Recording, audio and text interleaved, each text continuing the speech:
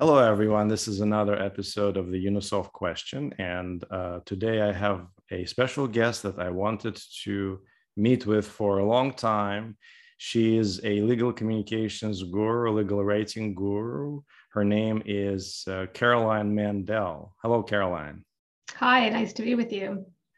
Very good to have you. So, Caroline, you're not just a pretty well-known legal writing guru. You also teach judges how to be judges. Is that correct? Well, something like that. I teach decision writing, and of course, part of decision writing is decision making and the process that you go through to come to a decision and then to be able to explain it. So, what is the platform that you use to teach judges? Well, so like everything in the past couple of years, all education has moved more or less to Zoom. So I do all of my teaching for judges and also a lot of teaching in the tribunal community. So a lot of work with adjudicators. We do it all on Zoom now, but in the past and hopefully in the future, we'll be able to be back together in a room. Is that part of the Canadian Institute for the Administration of Justice? So that the CIAJ does have a basic decision writing program. That's not something that I teach in. And then there are other courses that are offered through the National Judicial Institute, again, through the CIAJ. And then for adjudicators, there are also all sorts of programs, one of which is offered by the Society for Ontario Adjudicators and Regulators. So there's a lot of different options out there for people who want to polish their decision writing skills. I think you're a very important person. So the abbreviation is VIP, and anyone who teaches judges or adjudicators is a very important person in my view because of my profession. I want to get slowly to how you became this VIP, this very important person that obviously has a lot of influence on our system of administration of justice. And I want to start from the very beginning. Where are you from, Caroline? I'm going to, just before I answer your question, I just have to tell you how gratifying it is for anyone to say that anything I do right now is important. I have teenagers, and nothing brings you down several pegs like having teenagers. So thank you. I think I might dispute the position that you're offering, but I appreciate it.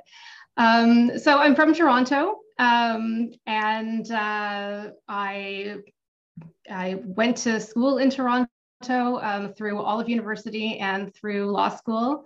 I did a combined master's degree in international relations and my JD in the first year that they switched over from the LLB to the JD at the University of Toronto. Where in Toronto did you grow up? I grew up not far from where I live now. I grew up in Cedarvale. Okay. And I also have a master's in international relations just to show that we have some common ground. Why were you interested in international relations? I mean, well, so I'm interested to know why you, and do you find that you use that background at all in your litigation practice? Only on Twitter when I argue with people about international. Well, I don't even really argue about international news anymore because that's fraught with peril. But I don't. You know what?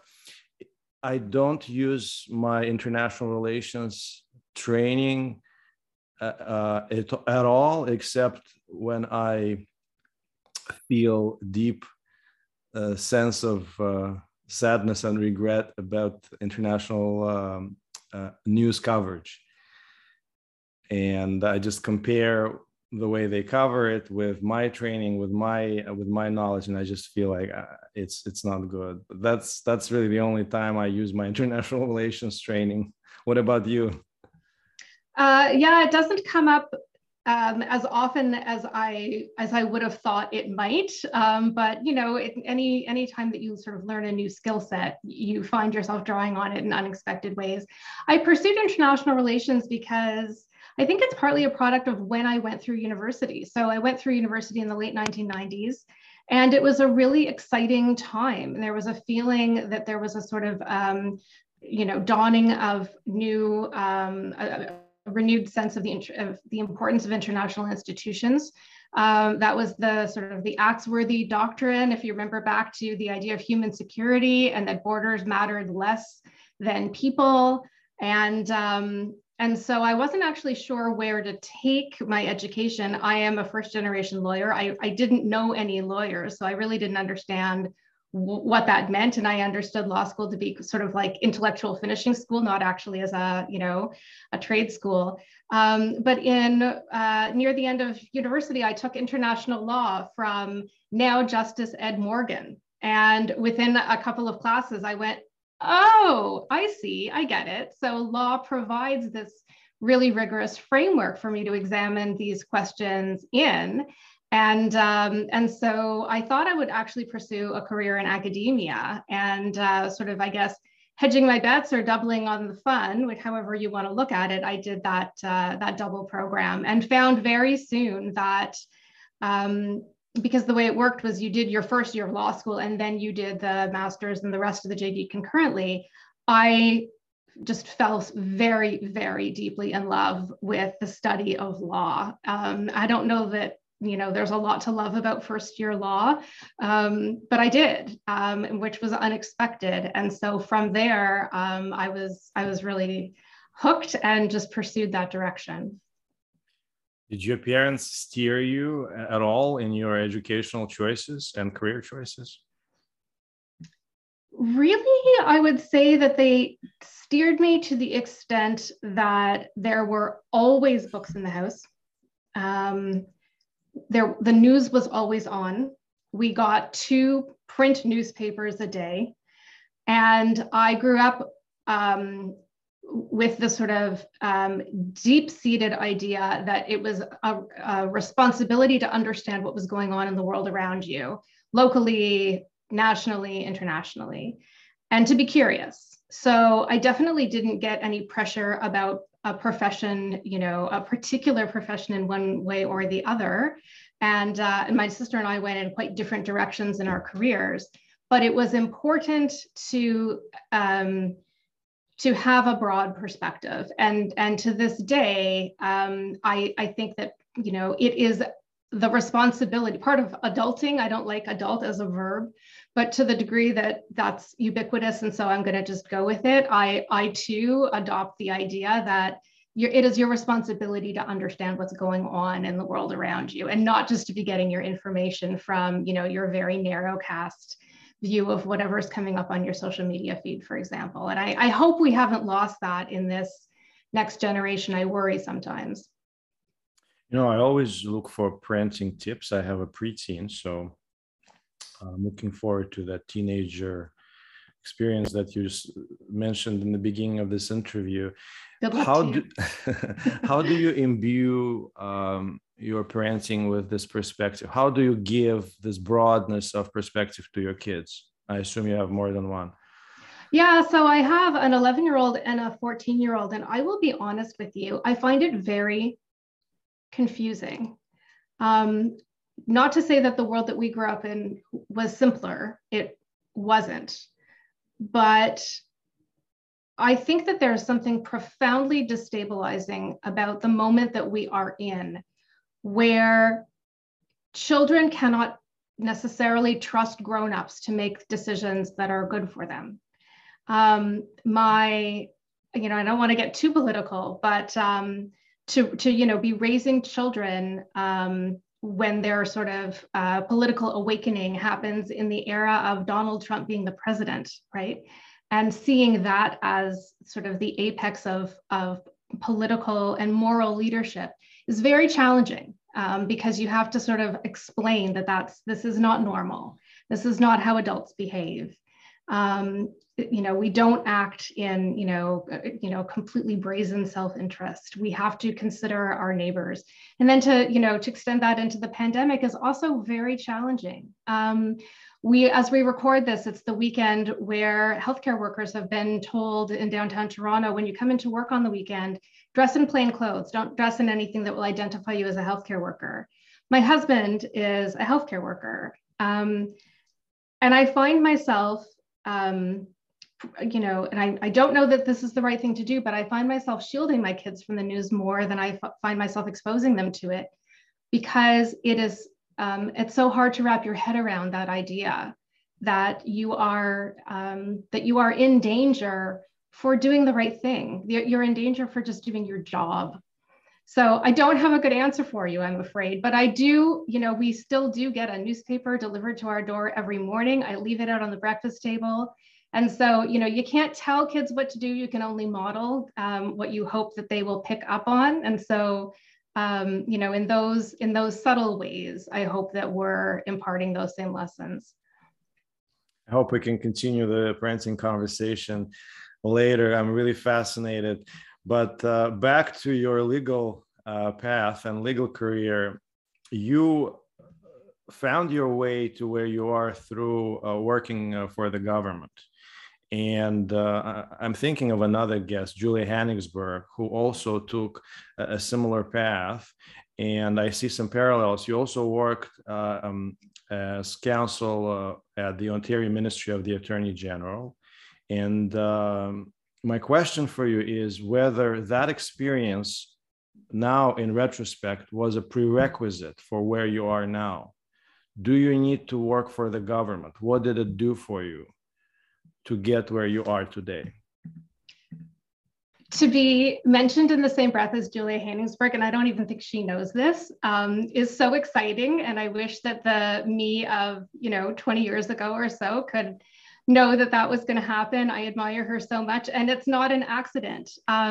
So Julia was, working in government at a very high level when I was in law school and figuring out what I wanted to do. And her husband, now Justice Dawson, was a really important mentor to me. I should mention that his mother was also my grade 3 teacher. So I have had the privilege of being taught by 2 generations of Dawsons. And I think this is probably less true now, but it's certainly true that at the time that I went to U of T Law, there was a real conveyor belt to corporate, to Bay Street. And, those opportunities were, definitely available to me. And I summered at one of the Seven Sisters. I had a good experience, but I knew that I wanted to work in the public sector. I knew that was where I wanted to end up. And there's some strategy involved where if you know that that's where you want to end up, when I clerked at the Court of Appeal for my articling year, you end up in the higher back pool for government jobs for a period of time. And so I decided to stay in the public sector because that's where I wanted to end up. And so I did that first job at the ministry, and then and really my dream job was to get back to the Court of Appeal somehow. At the time there was a quite small handful. There's now a larger sort of 2 handfuls of staff lawyer positions at the Court of Appeal, and within 2 years or so of having clerked at the court, I was back in a staff lawyer position, and I was there for over a decade. Yes, you clerked at the Court of Appeal, and then you started the longest gig in your career. You worked as legal counsel at the Court of Appeal after your government job. You were legal counsel at the Court of Appeal for more than 10 years. Explain this role. Do you give legal advice to judges? Do you help judges prepare judgments? Please talk about that. So the staff lawyer position at the Court of Appeal sort of entails 3 main buckets of work. One is to support the work of the justices on cases, and it tends to be bigger cases that require,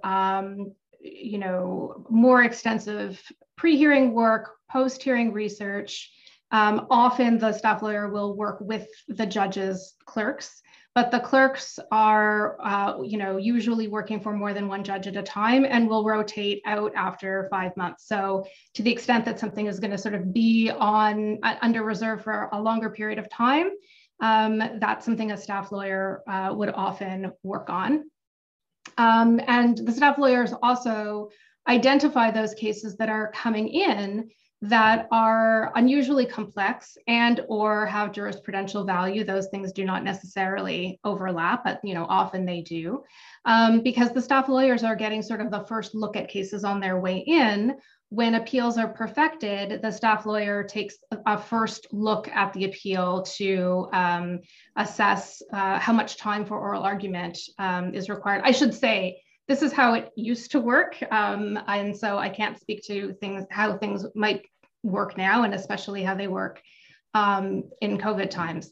And then, of course, that time assignment gets reviewed by a judge. And then the staff lawyers also at the time, and I'm not sure if this is still the case, would also review applications for leave to appeal.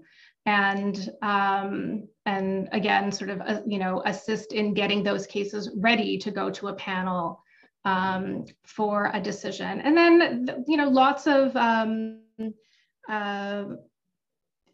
support in editing judgments. And also, there were sort of discrete projects there where it was helpful to have additional support from somebody who was a lawyer. So I had the great privilege of working with Justice Mark Rosenberg on the mental health appeals, what was then called the amicus program for appeals from the Ontario Review Board, which were time sensitive. And in later years, also assisting him on the fantastic and valuable inmate appeal duty counsel program. When you mentioned Justice Rosenberg, you made me think of Marie Hennon's book that I recently read, and she talks a lot about him there in that book. You spend a lot of time at the Court of Appeal. You, I think, know more about the Court of Appeal than any Canadian appellate lawyer. Appellate lawyers interact with the Court of Appeal through a very set interface. It's like almost like a black box. There is an interface, there are buttons, there is the protocol, but you are on the inside. And the second part of this is that you day to day worked with some of the smartest jurists in Canada. When I first made up my submissions in the Superior Court, so I just want to talk to the quality of our Superior Court judges, I was blown away by how sharp the judge was, by how immediately they identified the issues and what matters and what doesn't matter, and just steered me on the right path. That was years ago. You were in that environment all the time. So what effect did it have on you? What did you learn from them? What are the most important lessons you learned from that cohort of the smartest people in the country? I think you've put your finger on it. It's, what the best judges can do. And I saw it, over and over and over again at the Court of Appeal, in different ways, because every judge approaches their work slightly differently, was it's as if a judge has a pair of X-ray glasses and they put on those X-ray glasses and they just get right to the heart of the case, right? And it's stunning. And I saw it many, many times, sitting at the back of courtroom 1 or courtroom 10, seeing a judge just, within the first 5 minutes of somebody getting up on their feet, asking the one question that the entire appeal turned on. And you'd often see, quite experienced counsel sort of, take a minute and you could, they wouldn't say, I hadn't thought about it that way, but you could sort of see, well, oh, gee, if I had seen it that way, that's exactly the point. And so I think it's first and foremost really important to see your case through the judge's eyes, right? Litigators get a lot of advice, and it's good advice to see the case through the eyes of the other side. There's this famous story, may or may not be true, of a grand moot at U of T Law School many, many years ago. And I don't remember which judge it was who told the students when they got up to argue the grand moot, switch sides. right? Because that's the skill of a really good litigator, is to be able to see the case and to be able to articulate the best arguments on the other side. Very, very good advice, but I want to extend that idea further to say that you need to see the case through the judge's eyes, which is hard to do. I mean, it requires you to basically get out of your own head to do that. Understand that the judge has a job to do, and their job is to make a decision. Their job is to make a decision and then write the decision. And so what I often tell people is picture what you want the overview of the decision to look like and work backwards from there. Because what the judge will have done is really figured out what we call the deep issue or the decisive issue. There may be more than one. They'll need to have figured out, if there's more than one, what order they go in, right? So what's the threshold issue? What's the internal logic? Draw me the decision tree. What are the absolutely key narrative facts that I need to understand before I understand anything else about the case? What's the legal framework that I am applying? Once you figure out all of those basic things, because that's what's going to appear in the judge's overview of the decision, then you really know you're seeing it through their eyes, and hopefully you're telling your client's story in a way that feels comfortable for the judge, because what you want to do is sort of shorten the distance that they need to travel from, where the jurisprudence is to where you want your case to land. I remember in the beginning of the pandemic, we had a fight on Twitter. Well, it's all friendly, of course. Of course. With some lawyers about the decision of the Court of Appeal to channel most appeals to be heard in writing. Yep. And there was quite an outrage that, that was impairing advocacy, that was impairing parties' rights to be heard. And then, in my opinion, it was totally fine. That was my position. So in your view, what is more important at the Court of Appeal level, written advocacy or oral advocacy?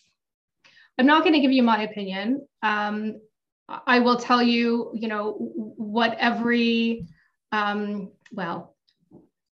Laskin will, for example, say that the factum gets you through the 7th inning stretch. So pick your sports metaphor. Justice Stratus will say it gets you to the 3rd period of a hockey game.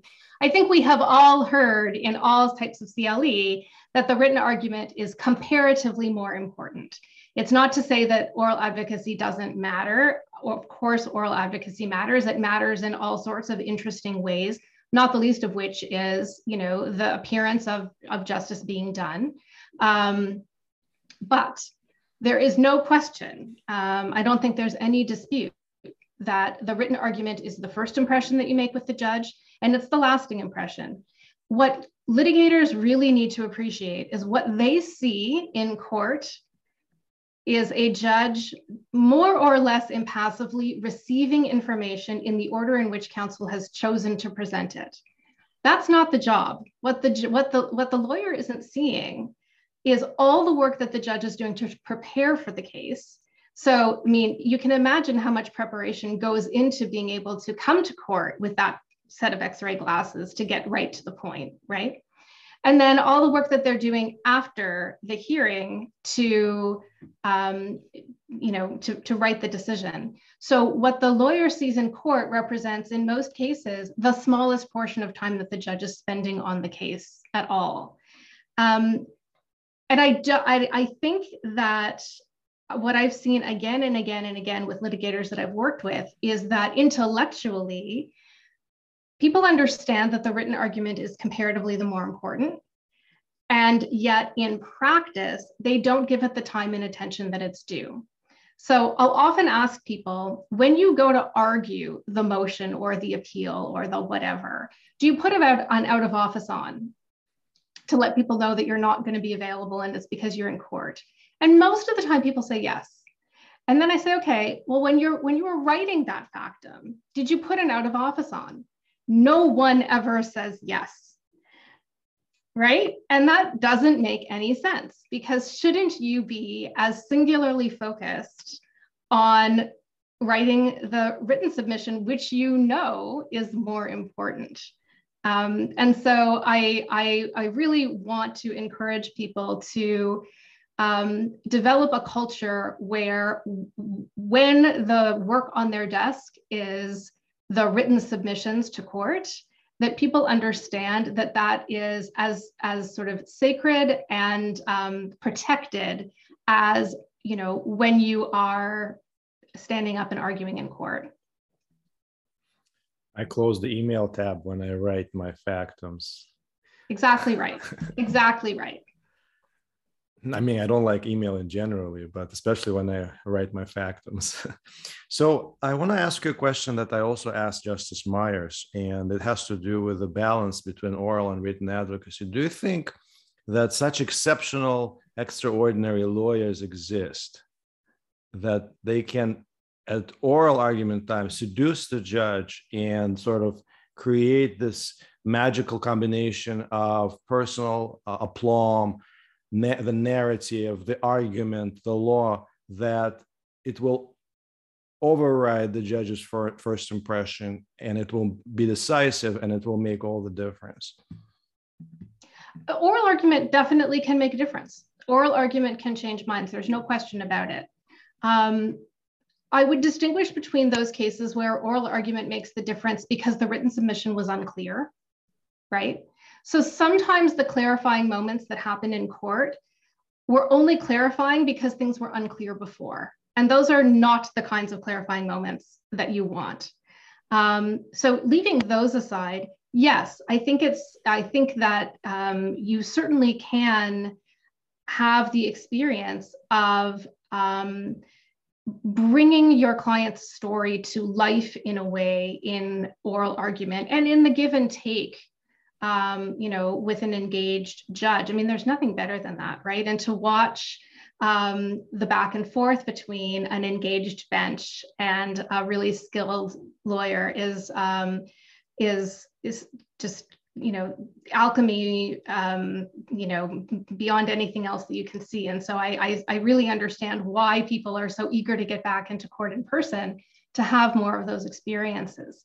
But I would also say that I think litigators take their wins and losses really hard, and that's, you know, understandable. And I'm not here to talk anybody out of that.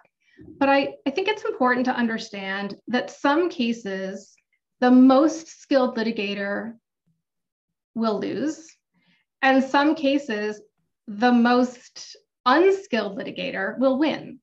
So, you know, imagine you've gone to argue a case at the Court of Appeal and you're counsel for the appellant, and you get up and you make your argument, and the court retires briefly and comes back and says, we don't need to hear from the respondent, and they issue their decision from the bench. Well, a lawyer can, you know, counsel for the appellant can go home feeling very, very dejected in a situation like that, right? Except I would argue that maybe what that's a sign of is that the written submissions were as clear as they could possibly be. There was no doubt left in the judge's mind. The law just didn't take them where the lawyer hoped, right? And there's only so far you can take that. And the oral submissions were also similarly very, very clear. You know, if there's any doubt, you call on the respondent to hear from them. And so it's, you know, it's possible that that, in fact, while is, you know, obviously a loss and a painful one in the individual case, it might have been, you know, scored as a win for, you know, your reputation for helpfulness to the court. I don't think it's a matter of seduction. I think it's a matter of helpfulness. And if you are maximally helpful in a way that let the judges do their job, then over time you develop a reputation for candor and helpfulness that will serve you. And, you know, again, it's not to take away from the idea that you always want the best result possible for your client. But I think we should take a broader view of what it means to be a successful litigator. You mentioned one written advocacy mistake, not setting up an out of office when you write a factum.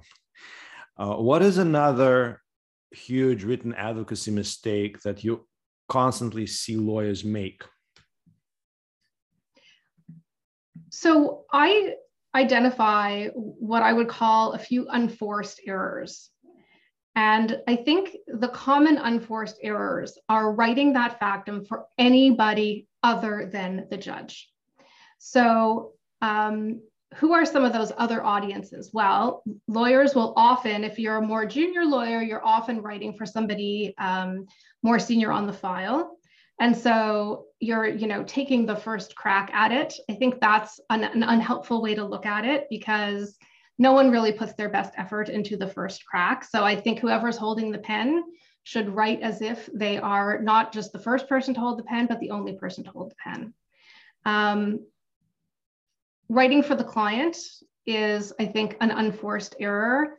The lawyer is the expert. So as my grandmother used to say, you don't tell the surgeon how to operate. It's perfectly fine to have the client, sign off on the factum. But in my respectful view, they shouldn't have final say on, for example, what the tone is, because lawyers know better, what kind of tone will fly with the court. And that's not something that you would expect the client, frankly, to know better. And then the most common unforced error is to write the factum for yourself, right?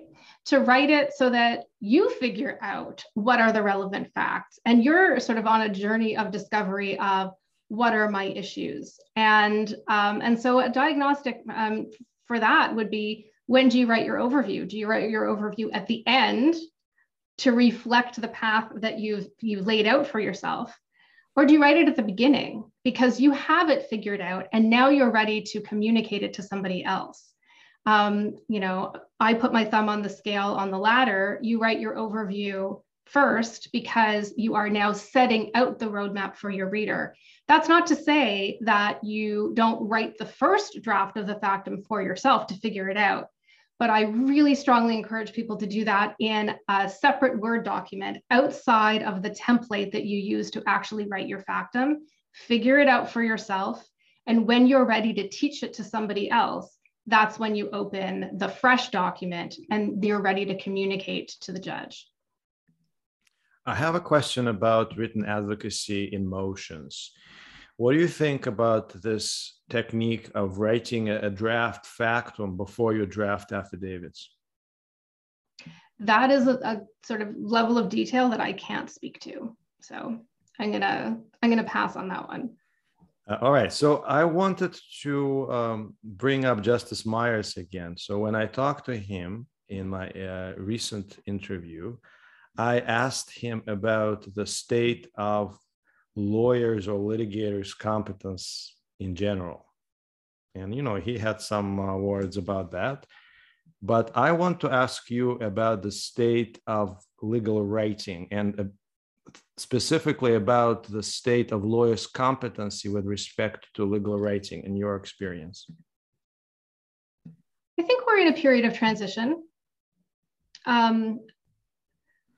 I'm pleased that I think we are, as a profession, generally more ready to embrace the idea of plain language. And when I say plain language, I don't mean dumb it down. I don't mean make it simplistic. I mean that there's a sort of formal definition of plain language, which is that in the time and with the effort your reader is willing to spend, they can find what they need, understand what they find, and use what they find to meet their needs. So that's a really robust definition, and that sort of encompasses structure as well as substance and style. I think we, as lawyers, generally are not as effective in our written communication as we are in our oral communication. I think we have a sense that we have to, we don't do a really great job of distinguishing between professional writing and formal writing. I think professional writing is always what you're aiming for, but I think of it sort of like a dress code. So, you want to be dressed appropriately for the occasion. And some of the writing that I see, although as I say, I think this is changing, is not just professional, but, formal where somebody is not just wearing a tuxedo, but they're wearing, a top hat and a monocle too, right? So it's very outdated. We need to understand that all of our audiences need prose that is easy to read and understand the first time. And that goes for judges even more than for other audiences, because the burden on judges and the amount of stuff that they need to read is so tremendous that they really do need the sort of the shortcut. They need the simple sentence construction, and they need the point first. We all know, point first and transitions between paragraphs and useful headings and subheadings.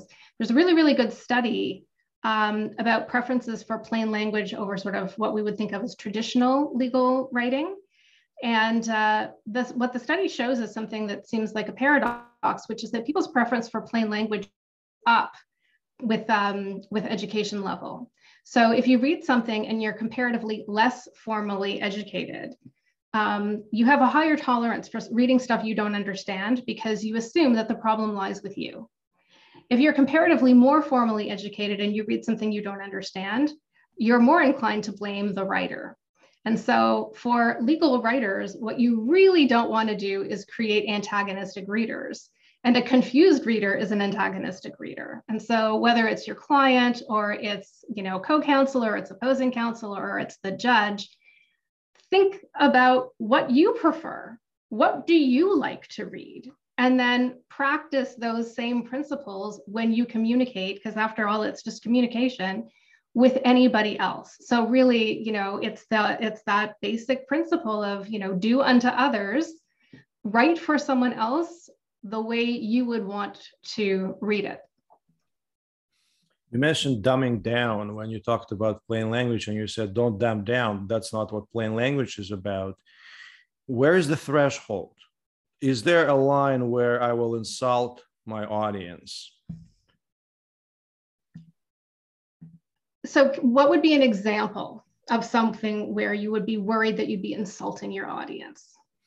Well, I do not, of course, mean slang or curse words or things that are completely tasteless, but I am talking about reducing the complexity of sentences to, let's say, young adult novel level or something like that, where, because I see some materials out there, I see some experts out there, especially in the US. I think the US is really into simplifying things, the US tradition, the American tradition.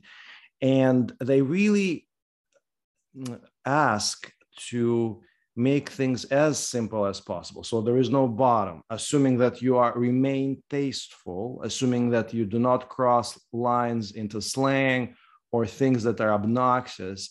There is no bottom. You can go as far down as possible in simplifying things. Do you think it is risky?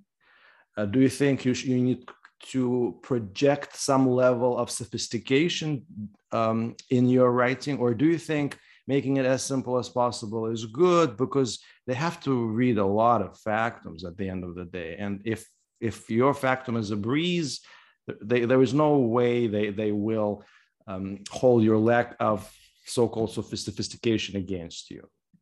I don't see it. I agree with you that you don't want to make something simplistic, right?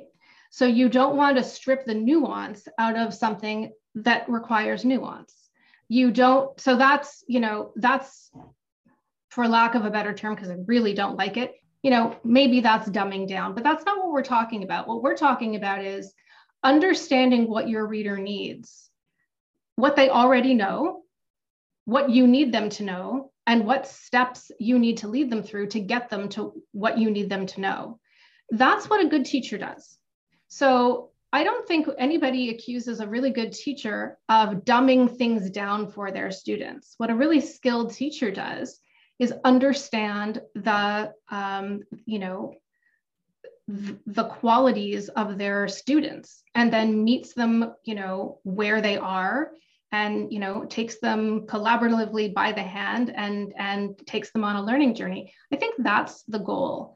So, and when you mentioned reading level, I think it's an important point. There are, when you're finished your Word, your spell check in Word, you will get user readability statistics on your document. If you didn't know that, it's there. And so it will give you a reading level. Those algorithms are only, they're useful, they are a tool. I think that if anything comes back, let's say at a reading level 17, you might want to go back and revisit it, because no one really wants to read at a grade 17 level, even if, functionally, if you add up all the years of expensive post-secondary education, perhaps we are at a grade 17 or beyond. Similarly, and this is an exercise that I run all the time when I teach decision writing, I give people a really, really, really hard to read version of a recipe. And I ran it through, I wrote it, and I ran it through a readability score, and it comes in at like a really nice grade 8 level. But it's not useful as a recipe because it's not formatted as a recipe, and it doesn't tell me what ingredients I need first. And it's sort of this stream of consciousness, and I'm the only person it's useful to.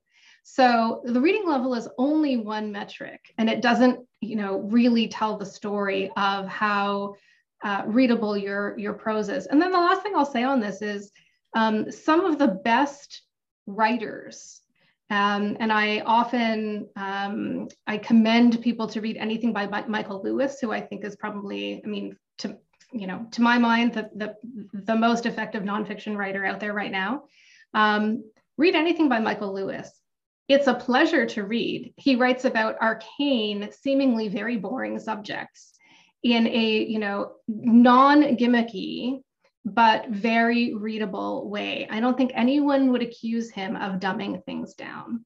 So that's just an example. And so to the extent that if anybody finds this challenging, read a lot, read widely, and it will sort of start to give you a sense of what good, clear writing sounds like, because there's an auditory element to it, right?